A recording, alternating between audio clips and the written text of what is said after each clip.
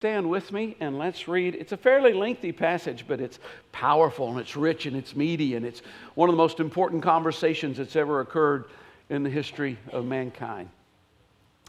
Now there was a Pharisee, a man named Nicodemus, who was a member of the Jewish ruling council. He came to Jesus at night and said, "Rabbi, we know that you are a teacher who has come from God, for no one could perform the signs you are doing if God were not with him." Jesus replied, "Very truly I tell you, no one can see the kingdom of God unless they are born again." "How can someone be born when they are old?" Nicodemus asked. "Surely they cannot enter a second time into their mother's womb to be born." Jesus answered, "Very truly I tell you, no one can enter the kingdom of God unless they are born of water and the Spirit. Flesh gives birth to flesh, but the Spirit gives birth to spirit. You should not be surprised at my saying you must be born again. The wind blows wherever it pleases. You hear its sound, but you cannot tell where it comes from or where it is going. So it is with everyone born of the Spirit." "How can this be?" Nicodemus asked. "You are Israel's teacher," said Jesus, "and you do not understand these things? Very truly, I tell you, we speak of what we know and we testify to what we have seen. But still you people do not accept our testimony. I have spoken to you of earthly things and you do not believe. How then will you believe if I speak of heavenly things? No one has ever gone into heaven except the one who came from heaven, the Son of Man. Just as Moses lifted up the snake in the wilderness, so the Son of Man must be lifted up, that everyone who believes may have eternal life in him. For God so loved the world that he gave his one and only Son, that whoever believes in him shall not perish but have eternal life. For God did not send his Son into the world to condemn the world, but to save the world through him. Whoever believes in him is not condemned, but whoever does not believe stands condemned already, because they have not believed in the name of God's one and only Son. This is the verdict. Light has come into the world, but people loved darkness instead of light because their deeds were evil.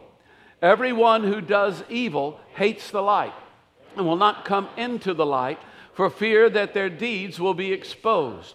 But whoever lives by the truth comes into the light, so that it may be seen plainly that what they have done has been done in the sight of God. Father, I thank you for your word, and I thank you for the presence of your Spirit. I pray that you would give us ears to hear, you'd give us hearts to understand. I pray that we would dwell in your presence today, Father. Every person here, even those who have not formally known you, would realize you're here. In Jesus' name, amen. You may be seated. I love this picture. Margaret said I needed to explain why that was Nicodemus. That's Nicodemus because the guy who did this picture said that was Nicodemus.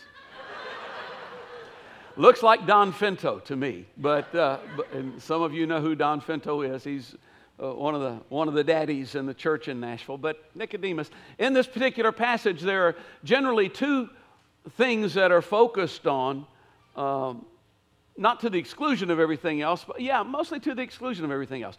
One is that phrase "born again," because this is where that occurs in the Bible, and we're going to be talking about that here in just a few minutes. What it means, what it is. Another is the golden text of the Bible, John 3:16. If you know any verse in the Bible beyond Jesus wept, you probably know John 3:16. That's the first verse that people learn, and it's a great verse to learn. You know, if you're only gonna know one, this is the one to know. This passage is indicative of how John differs from the other Gospels. John tends to go in depth on particular events that take place, and he goes in depth on conversations. Not next week, but in chapter 4, there's a very lengthy conversation he goes in depth to. It's very famous conversation, and he does that in several of his chapters. Today what we're going to do, though, is we're going to just hit some highlights, because don't have a lot of time and I don't have several weeks to go through this. But, and most of you probably wouldn't, you're too ADD to be able to, ADHD, yeah, to be able to put up with that. And I am myself, so where am I? We're going to hit some highlights, is what we're going to do today. Nicodemus comes, he says, Rabbi, we know you are a teacher who has come from God, for no one could perform the signs you're doing if God were not with him. If you recall last week, at the end of chapter 2, it talked about Jesus had performed signs, and many put their faith in him, but Jesus wouldn't entrust himself to them because he knew what was in people. And signs are not really, following signs are not something that causes God to entrust himself to us, because they're just attention getters is all they are. And so this is what Nicodemus says: no one could perform the signs you're doing if God were not with him. Wrong. Simon thinks he's wrong. I think he's wrong. We're not the only ones who think that he's wrong. Jesus thinks he's wrong. For false messiahs and false prophets will appear and perform great signs and wonders to deceive, if possible, even the elect. Great signs and wonders. Paul thinks he's wrong. Over in 2 Thessalonians, Paul says, the coming of the lawless one will be in accordance with how Satan works. He will use all sorts of displays of power through signs and wonders that serve the lie. It's possible for them to serve the lie.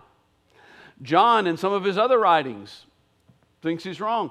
Revelation, he's talking about the false prophet. He says he performs great signs, even causing fire to come down from heaven to earth in full view of the people. Because of the signs it was given power to perform on behalf of the first beast, it deceived the inhabitants of the earth. I keep making this point, not because I don't believe in signs and wonders. I do. God does signs and wonders. God has done some marvelous things for people in this body very recently. I mean, in terms of physical healings, in terms of financial miracles, in terms of relationships being restored and put back together, all those things, things in the supernatural realm, and I absolutely, totally believe in that. But the reason why I tend to hit this point fairly frequently is I also believe what Scott was saying about the timer getting close to countdown. That was actually counterclockwise, wasn't it? But we're doing countdown. Yeah, so that's right. The timer getting close to countdown. And I believe that the Bible teaches that the closer we get to the end, the stronger the deception becomes. And so it's important for us to understand that it's not just signs. Signs get our attention, but they don't bring us to salvation. The only thing that can bring us to salvation is the Word of God. That's where the power is. And so Jesus jumps right over Nicodemus's talk about, I mean, he could have sat there and gone, recounted some of the wonderful things he had done. Yeah, that was cool. Did you see that? Did you notice that? No, he doesn't go to any of that stuff. He jumps straight to the chase. Very truly, I tell you, no one can see the kingdom of God unless they are born again. What does born again mean? This, unfortunately, this phrase, born again, has been reduced in large part to a cultural buzz phrase in the United States, quite frankly. Many use it, few can define it.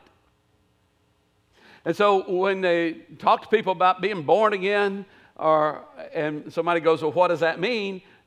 Most of the time that's kind of like, well, it means you go to my church. It means you came down and you shook the pastor's hand. It means this, it means that.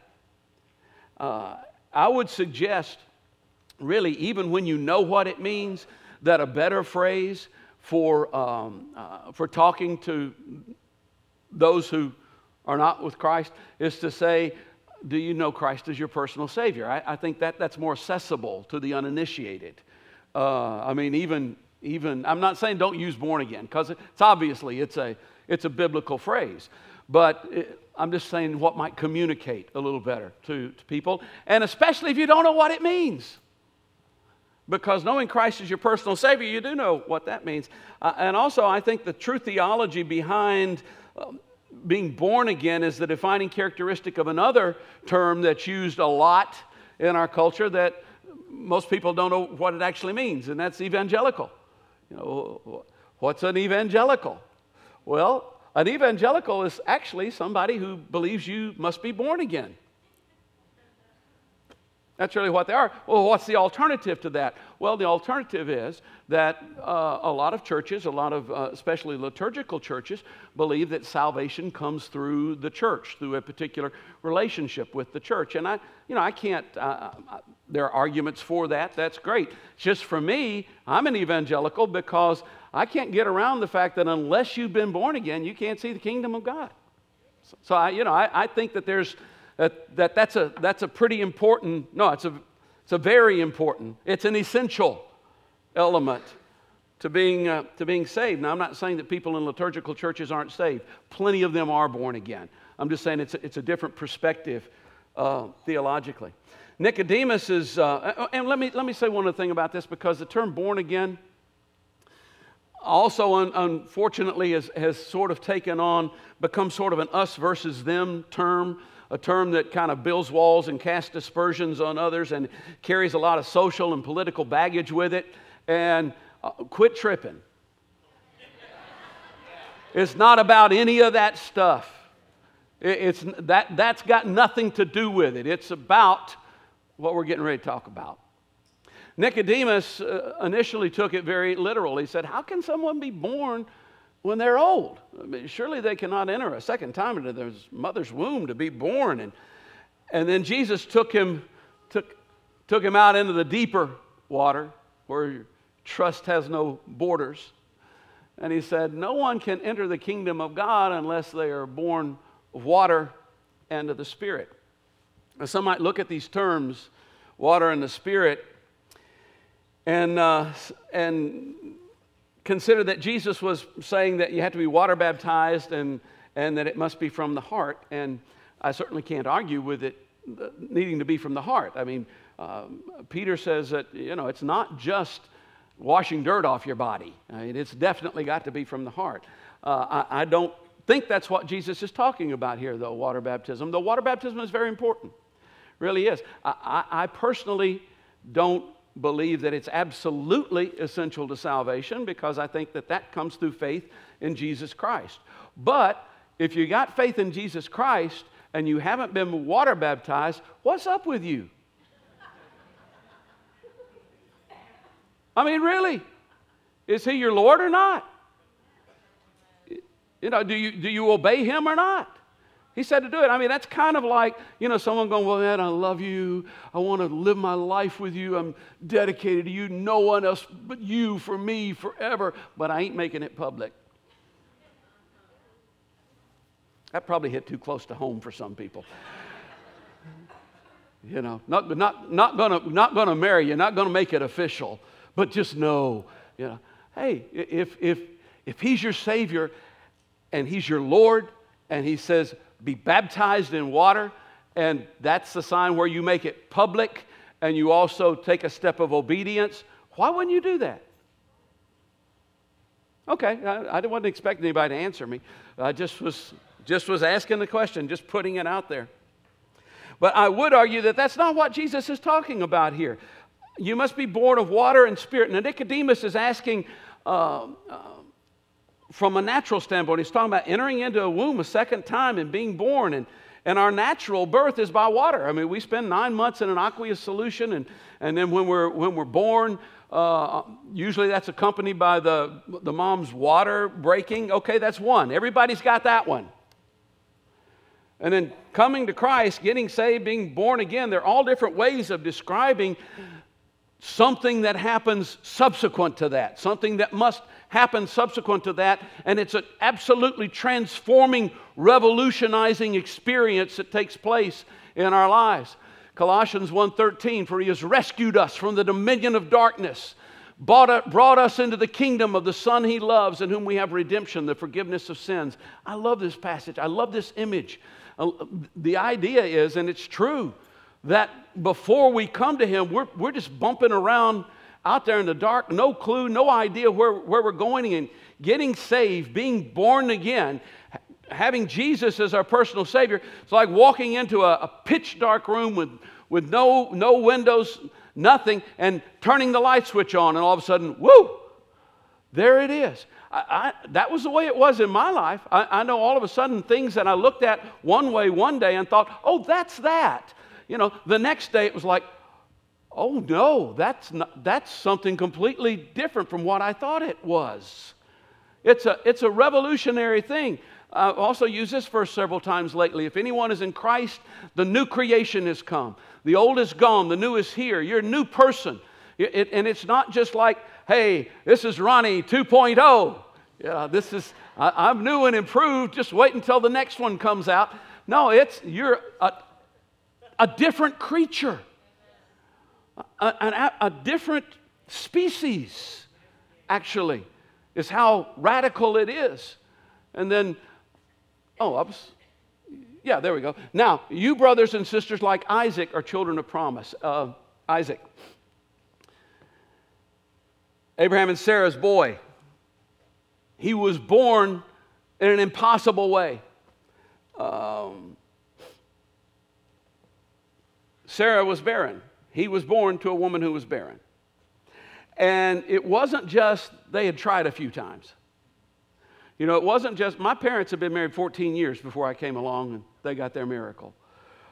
But 14 years, you can kind of go, oh, okay, well, for 14 years things didn't work out too well, and then, jackpot. But this woman was barren, and Abraham and Sarah had been together for decades.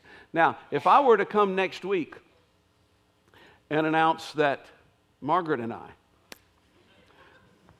were expecting a little bundle of joy, I know Margaret looks young, but it would be a miracle.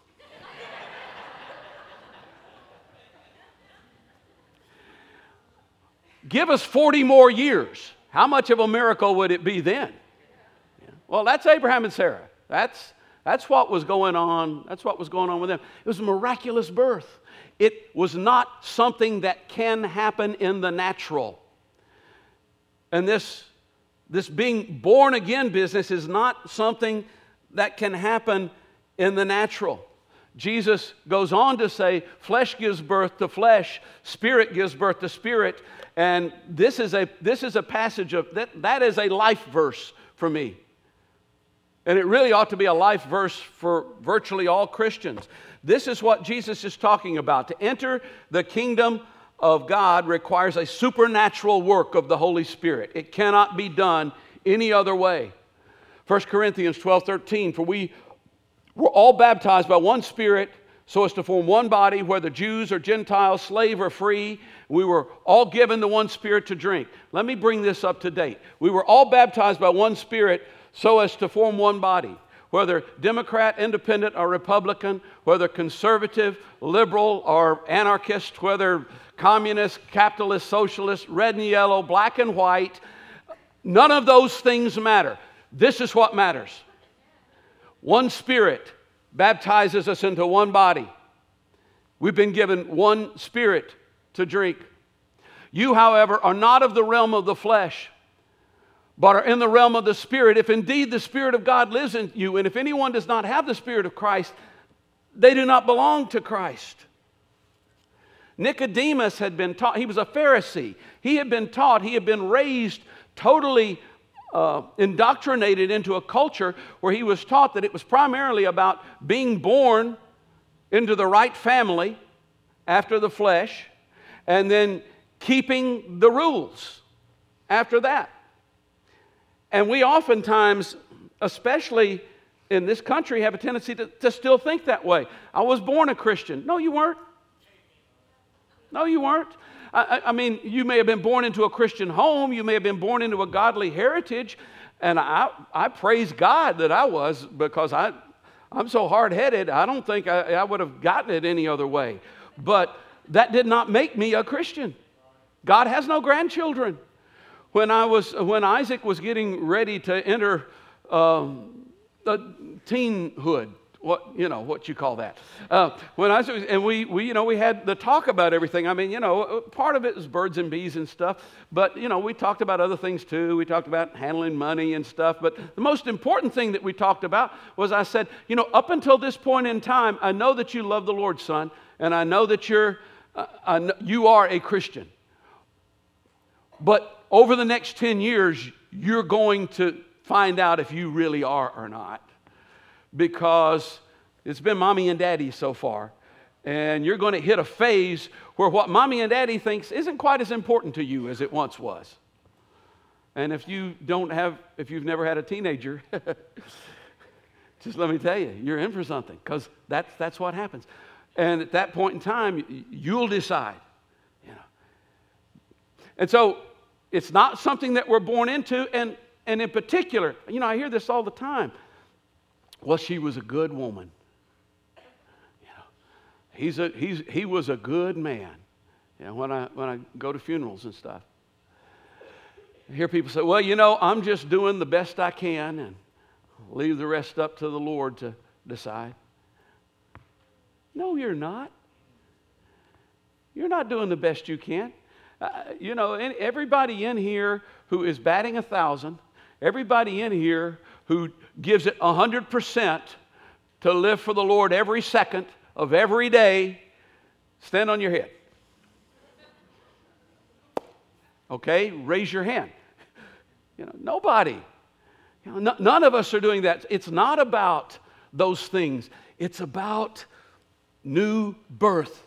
Something that only the Holy Spirit can do through us. Not only must we come to Christ and salvation through the Spirit, though, after we've come to Christ, the reason why I said it has to be one of our life verses is after we've come to Christ, we still can do nothing according to the flesh. And we have a tendency to think that, okay, by God's grace, by the power of the Holy Spirit, I am now saved and going to heaven, and now I gotta get busy making this thing work out.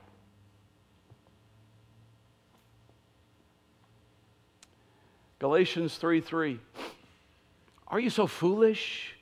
After beginning by means of the Spirit, are you now trying to finish by means of the flesh? I like some of the other translations, especially the one that says, oh, you dear idiots of Galatia. Starting out in the Spirit, you're trying to finish up in the flesh now? Jesus says in John 15:5, I am the vine, you are the branches. If you remain in me and I in you, you will bear much fruit. Apart from me, you can do nothing. Now, I'm not one of these, everybody repeat after me, but everybody say nothing. Do you believe that? What is the key? The key to being fruitful in the kingdom? Remaining in Christ. That is your assignment, should you choose to accept it. It's to remain in Christ. Remain in Christ. Well, aren't we supposed to go get the world saved? Aren't we supposed to do this? Aren't we help this person do that? Remain in Christ. Seek first the kingdom of God and His righteousness, and all of these other things will be added to you. And it's not just talking about money. It's not just talking about where your food's going to come from.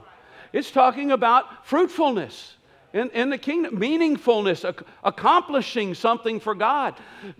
It's over in, I don't remember exactly what chapter of 1 Corinthians, says that when we come before the judgment seat of Christ, when we stand before Him, there'll be those who are saved, and they'll bring in all these works, and they will burn up like wood, hay, and stubble. Poof, gone. And every single one of them will be something I did. For you, God. But the things that will be tried and refined in the fire and come forth as pure gold will be things that He did through me as I rested in Him. Flesh can only give birth to flesh. Spirit gives birth to spirit. One more thing here.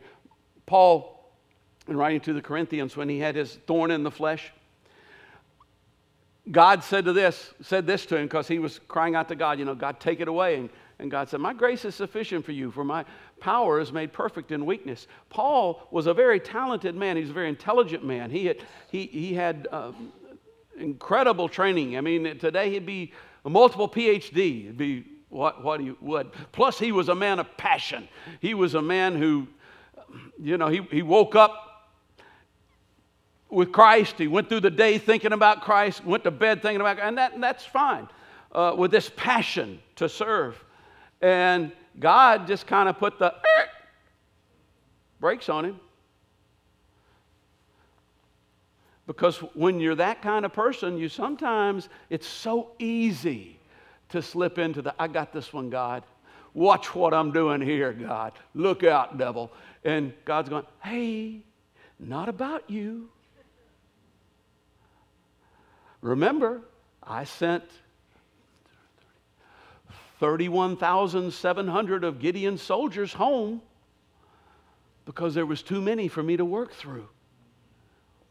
Flesh can only give birth to flesh. Spirit gives birth to spirit. Jesus talked about Moses raising up the serpent in the wilderness, the Nehushtan. This is over in Numbers chapter 21. The people were nearing the end of their wilderness wanderings, and they began to complain against the Lord. They began to complain against Moses. And the Lord sent venomous snakes among them, a plague of snakes. And people were being bitten and people were dying. And somebody finally figured out that probably wasn't a good idea to complain against the Lord and against Moses. Maybe we should repent. And so they went to Moses and they were repenting and said, we're sorry, it was a bad idea. Please take these snakes away. And Moses cried out to the Lord, and the Lord told him, he said, make a snake, put it on a pole. Anyone who is bitten can look at it and live. So Moses made a bronze snake, put it up on a pole. Then when anyone was bitten by a snake and looked at the bronze snake, they lived. What a stupid way to get healed. I mean, seriously. Hey, I got an idea. No antibiotics, no antivenom, none of this kind of stuff. Look at that pole with a snake on it. That'll cure you. And you know that there were people who went, I ain't doing that. That's just too, And they died.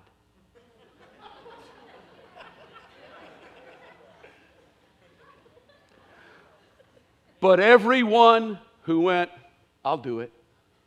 See, there was no power in that snake. There was no magic emanating out from the snake, healing frequencies, stuff like that. The power was in the belief in God's word. God said, do this. God said to Naboth, was it Naboth? No, it was boy, I'm having a senior moment here. Who was the guy who dipped 7 times? Naaman. Yes, okay. It's good to have a semi-literate biblical congregation. Never mind. To Naaman, go dip 7 times in the Jordan River, and that'll cure you of leprosy. That had never cured anybody of leprosy before. But God said to do it, and God's word brings power with it when it's combined with our faith. And Jesus said, you know how crazy that was when Moses did that in the wilderness? Well, get this. The Son of Man's going to have to be lifted up. And in exactly the same way, everyone who believes in him will have eternal life. What a crazy way to have your sins forgiven. What a crazy way to make up for all of the stuff that you've done. What a crazy way to become holy and righteous in the sight of God. The source of our sin, though, you see, is unbelief. If you've been here before, you've heard me say this, but it's just too good and it's too important. The source of our sin is not pride. That was the source of Lucifer's sin. The source of our sin is unbelief. In Genesis chapter 2, God said, you're free to eat from any tree in the garden, but you must not eat from the tree of the knowledge of good and evil, for When you eat from it, you will certainly die. Satan comes along and says, you will not certainly die. And we went, we choose door number 2. That's who we choose to believe. And that is the root of all sin in this world. Unbelief in God's word. And so if that's what the problem is, the cure is to believe. And so God loved the world so much that he gave his one and only Son, that whoever believes in him shall not perish but have eternal life. And notice what it says. God loved the world. The word that's used there is actually cosmos. And he doesn't say God so loved the children of Jacob so much. He doesn't say God so loved the righteous so much. Or God so loved the ecclesia, the called out ones that's translated church most places in the New Testament. It says God loved the world. And one definition of that I came across was the ungodly, unwashed multitude, the whole mass of men alienated from God. God loved that stinking mass so much that he gave his one and only Son. Romans 5:10 says, while we were God's enemies, we were reconciled to him through the death of his Son, so that anyone who believes. Sickness is unbelief. The cure is belief. Can have eternal life. And eternal life isn't just, that concept isn't just existence forever and ever and ever and ever and ever and ever. Because quite frankly, I mean, I've got a pretty good life going on, but I don't think I want to do this for the next 10,000 million years. Really don't. But it is the quality of life that God has as well. In his presence is the fullness of joy. In his right hand are blessings forevermore. Continually creative, continually righteous and holy, and in the presence of light. Now that's something I could probably put up with forever and ever and ever and ever. Shall have eternal life. And that's the core. That is the essence of the issue. So when we say to people, are you saved? And they say, from what? And we say, your sins. That doesn't register with very many people, because most people aren't thinking, I kind of like my sins. I don't know why I want to be saved from them. In fact, most people are thinking that. A lot of people think that. But that's not the issue. The issue is, are you saved from what? From death. Because the wages of sin is death. The soul that sins will die. Those things that we're going, I kind of like that, are killing us. And there's a way out. You can't work your way out. You can't learn your way out. You can't cry your way out. You have to be born again. Supernatural work of the Holy Spirit. And you don't have to be anything more than a member of the unwashed, ungodly, alienated from God mass who decides, I'm going to look and believe in what God said. That's where the power is. Would you stand with me?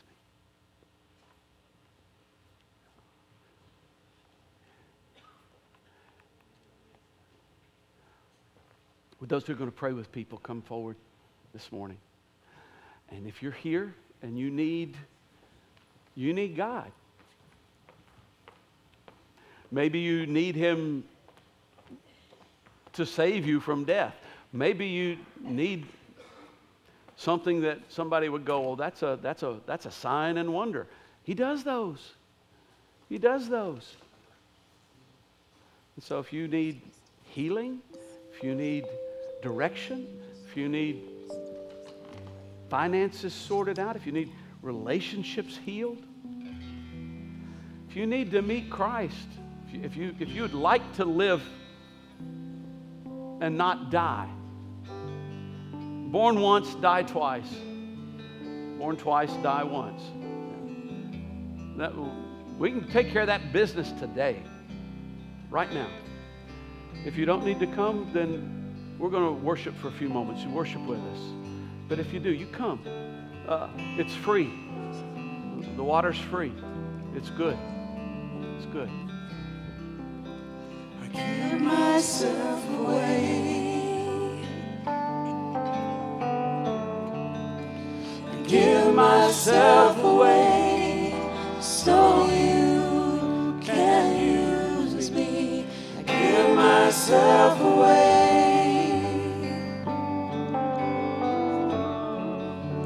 I give myself away so you can use me. Here I am, here I stand. Lord, my life is in your hands. Lord, I'm longing to see your desires revealed in me. I give myself away.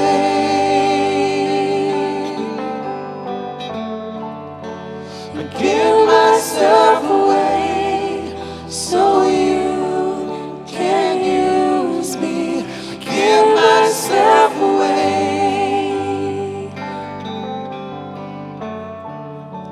I give myself away so you can use me. And take my heart, take my life as a living sacrifice. And all my dreams, all my plans, Lord, I place them in your hands, and I give myself away.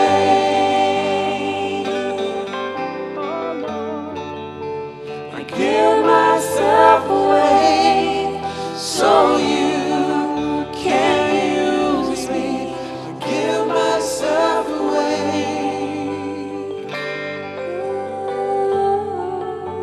I give myself away so you can use me.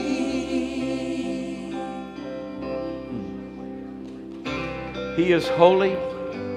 We are not. But His Son is holy.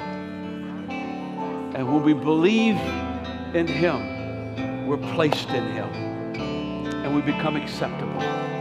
Raise your hand. Let me give you a blessing.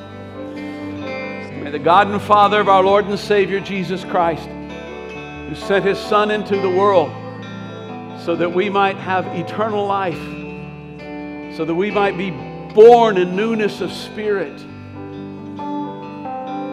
may that experience be quickened in you, made alive in you.